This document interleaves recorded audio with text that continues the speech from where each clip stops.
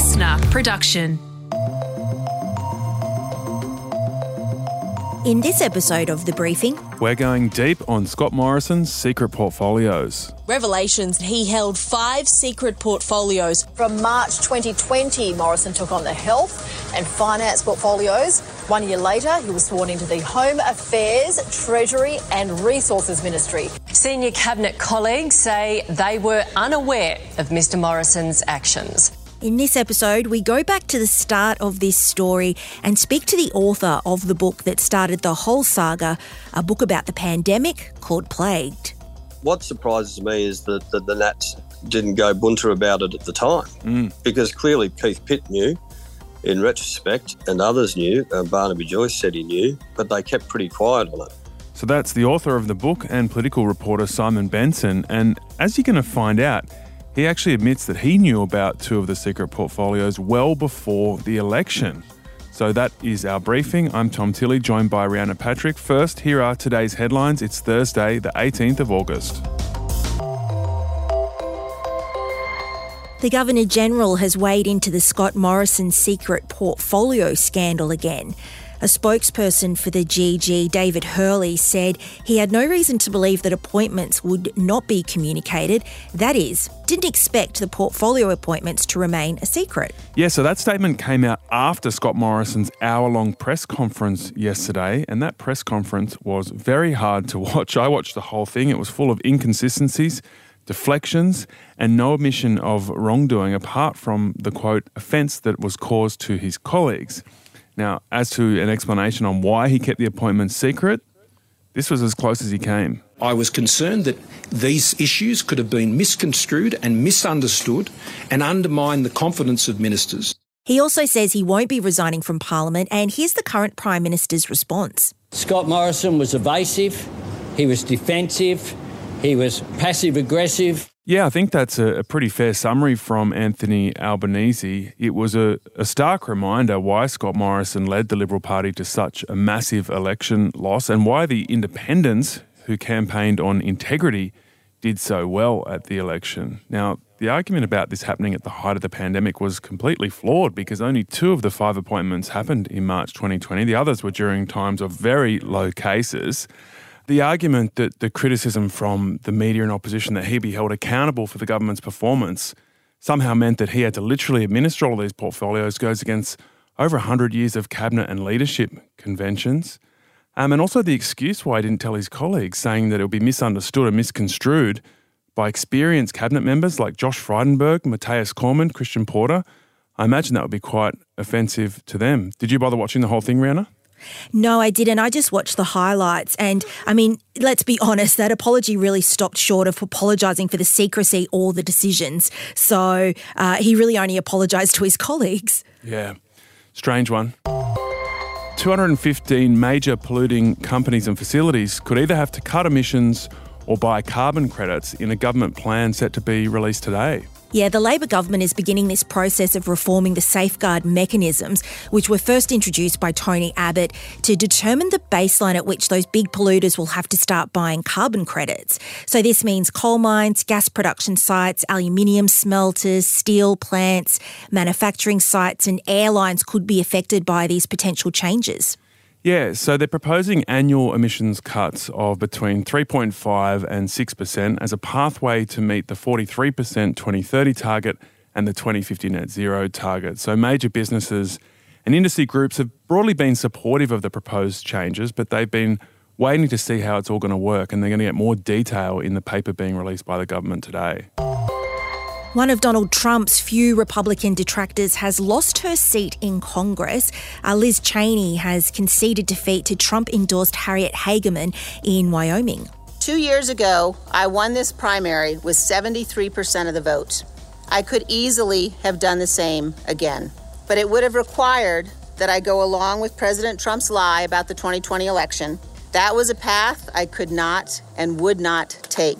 Yeah, so this has been an eagerly anticipated election because Cheney has been a really strong voice here. She's the vice chair of the January 6 House Select Committee that's investigating Trump's role in storming the US Capitol. A lot of people have been waiting to see what kind of repercussions she'd face for standing up to Donald Trump. And clearly, in Wyoming, the people are voting more in favour of the Trump narrative. Cheney hasn't ruled out running for president in 2024, and she says she'll do whatever it takes to keep Trump out of office. Yeah, and while it's unlikely she would win, she could peel some of those crucial votes away from Trump. And the Japanese government wants young people to drink more alcohol. It's launched a nationwide competition calling for ideas to encourage 20 to 39-year-olds to drink more because there's been a slide in tax revenue. Yeah, and lifestyle changes have seen a steep decline in alcohol consumption, falling from an average of about 100 litres a person a year in 1995 to 75 litres in 2020. So taxes on alcohol accounted for only 1.7% of Japan's tax revenue in 2020, down from 3% around 10 years ago, and what was a really high number, 5% of tax revenue in 1980. So they want some of that tax back. The health ministry is hoping the campaign will still remind people to drink the appropriate amount of alcohol. That is crazy, isn't it? It is, but I love that the fact that the campaign is called Sake Viva or Enjoy Sake, and that they're just encouraging young people to drink. All right, in a moment we're talking to Simon Benson, who wrote the book Plagued, which has, since it came out, really plagued Scott Morrison.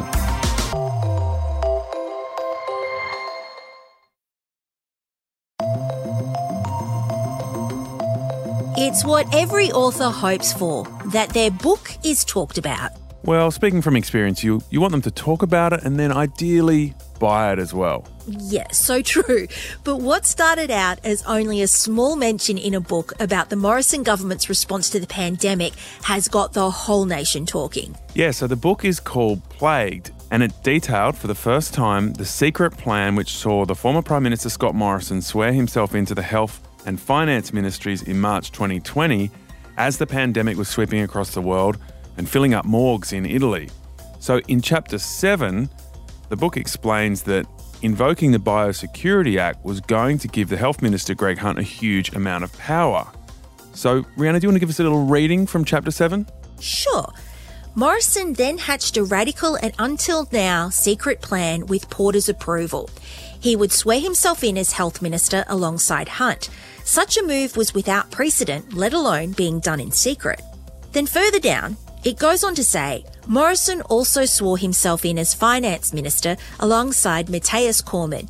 He wanted to ensure there were two people who had their hands on the purse strings. So those are the paragraphs that have sparked the controversy. As you could hear there, that was just about those two portfolios. But since that information was printed in the newspaper on Saturday ahead of the book's release, it was then revealed by other journos that he'd done it in another portfolio, and then it came out from Anthony Albanese that there were two others on top of that, so 5 in total. So Finance and Health in March 2020, then Industry, Science, Energy and Resources in April 2021, and then Home Affairs and Treasury in May 2021.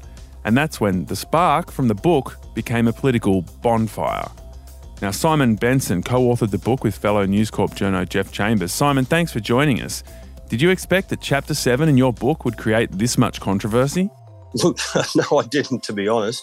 And I think just to put it in context and just to remind your readers that what was revealed in the book to the extent of those ministerial portfolios that Scott Morrison swore himself into.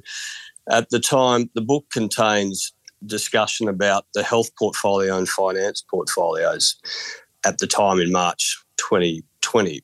And in the context of everything that was happening at the time, I mean, it was a pretty extraordinary time, and I think Scott Morrison would argue that extraordinary times called for extraordinary measures. And it was in relation to the triggering of the Biosecurity Act, which had never been used before and which handed Greg Hunt, the Health Minister, these extraordinary powers that effectively handed control of the country to the Health Minister. And I don't think anyone would see that there was anything extraordinary about the Prime Minister wanting to share those powers just beyond the Health Minister. What's subsequently been revealed in the last few days about other portfolios, well, that's a different matter. And I suppose that's what's got people a little bit excited. Simon, there's a lot of new information and quotes from Scott Morrison in the book. And, I mean, was it Morrison who told you about that plan to swear himself in as Health and Finance Minister? Look, we conducted dozens of interviews over a sort of 2-year period. I won't go into who told me what exactly, but, when you read the book, obviously the former Prime Minister was pretty candid about what was going on at the time, and the purpose of the book was to really get people inside the machinery of government to see how these people, how our elected representatives and the bureaucracy were dealing with things on a daily basis and even an hourly basis.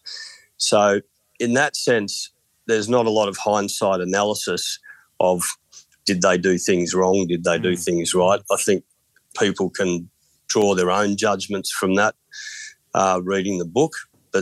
That was really the purpose of the book.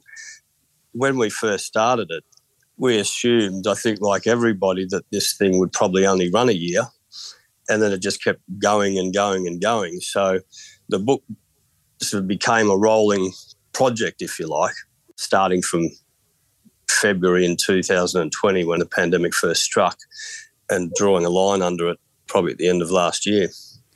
Right, there's been a little bit of criticism of you and your co-author that, I guess, accusing you of sitting on this information about the secret ministries. So when did you find out about that? And, I mean, should the Australian public have been aware of that if you did know about it before the election?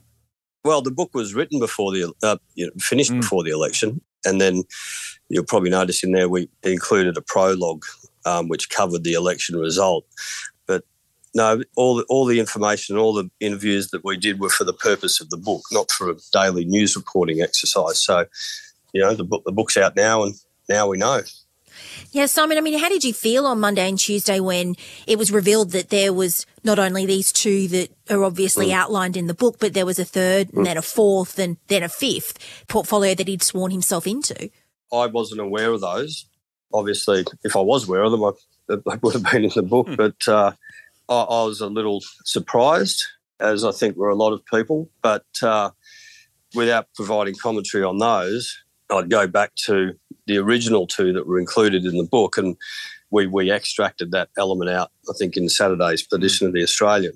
And I don't think that anyone would have seen those two as extraordinary in themselves, given the context of the time that those decisions were made.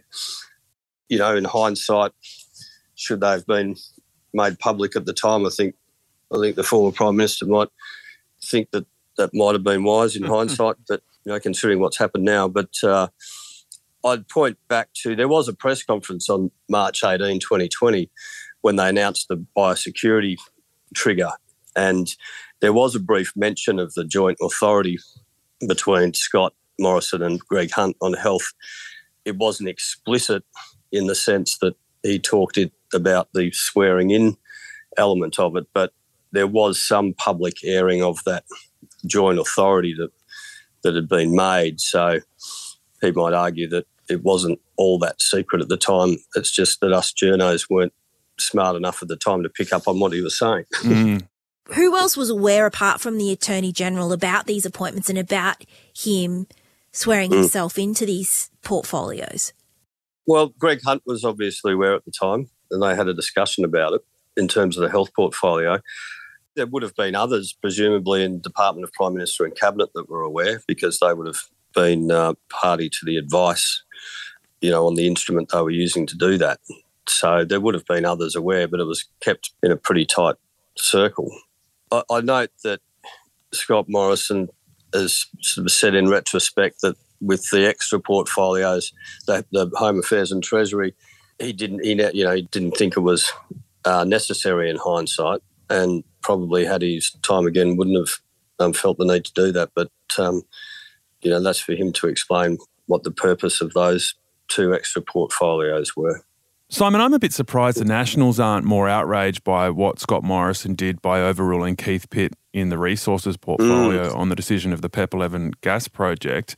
I mean, this is one of the most powerful portfolios the Nats had control over, or we thought they had control over, but they actually didn't. So doesn't this completely undermine the Liberal Nationals coalition agreement where national support is balanced on how much ministerial power they're given in the governing coalition? That's a really good point, Tom. Really good point. And I note that they were pretty outraged a couple of days ago. Some of them have tempered their commentary about it.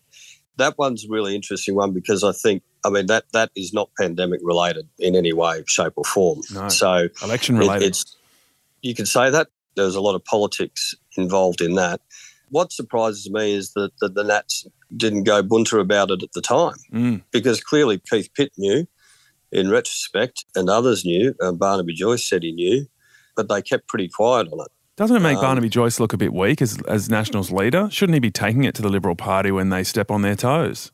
Well, that's for Barnaby to explain. I heard Barnaby the other day say that he had found out about it later and before the final decision was made. So I'm actually surprised that it didn't become an issue at the time, to be honest. I don't know what was going on there. But, obviously the Minister of Resources, Keith Pitt, wasn't particularly happy about it, but I suppose in the interests of keeping things on an even keel, they didn't blow up about it. So, what do you think this whole story ultimately does to Scott Morrison's legacy? Look, that's a really good question as well. I think for him it's unfortunate because the former government does have a good story. I mean, there were obviously mistakes made and they got things right and they got things wrong during the management of the pandemic, but generally speaking, there was a legacy there that I think they could have been proud of in terms of particularly their initial responses to the pandemic and how well Australia navigated it compared to a lot of countries. So, look, this does detract from that. There's no doubt about it.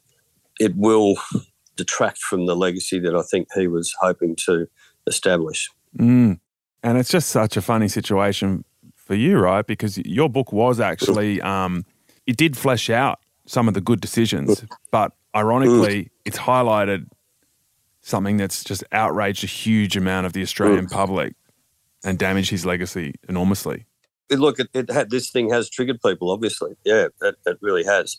That's the nature of things. All politicians are accountable for their decisions that they make. This is certainly the case here. But the book wasn't an exercise in making judgments about what they did wrong and right. It was an exercise in exploring in a factual way just the description of events and things that occurred. We were careful not to make too much analysis of things in hindsight because a lot of the interviews were conducted as the pandemic was unfolding. So you have a probably a fresh and more honest account from people at the time as it was happening rather than the rear view mirror sort of hindsight where people tend to recount their experiences a bit differently, I suppose. So in that sense, it's quite a raw account. And of course, things like this now are triggering people in a different way. Well, that was Simon Benson, co-author of Plagued, and he's the chief national political reporter for Sydney's Daily Telegraph. Tom, I found this book so fascinating, particularly about what was happening behind the scenes of a federal government really trying to come to grips with how to control a pandemic. Yeah, and as the book reveals, they made some really good decisions, very innovative, fast, decisive decisions, often even going against their own political ideologies. But it's that one decision to appoint himself to those ministries and not tell anyone about it, and then the other three ministries we've found out about since, that ultimately is going to potentially define and seriously damage Scott Morrison's political legacy.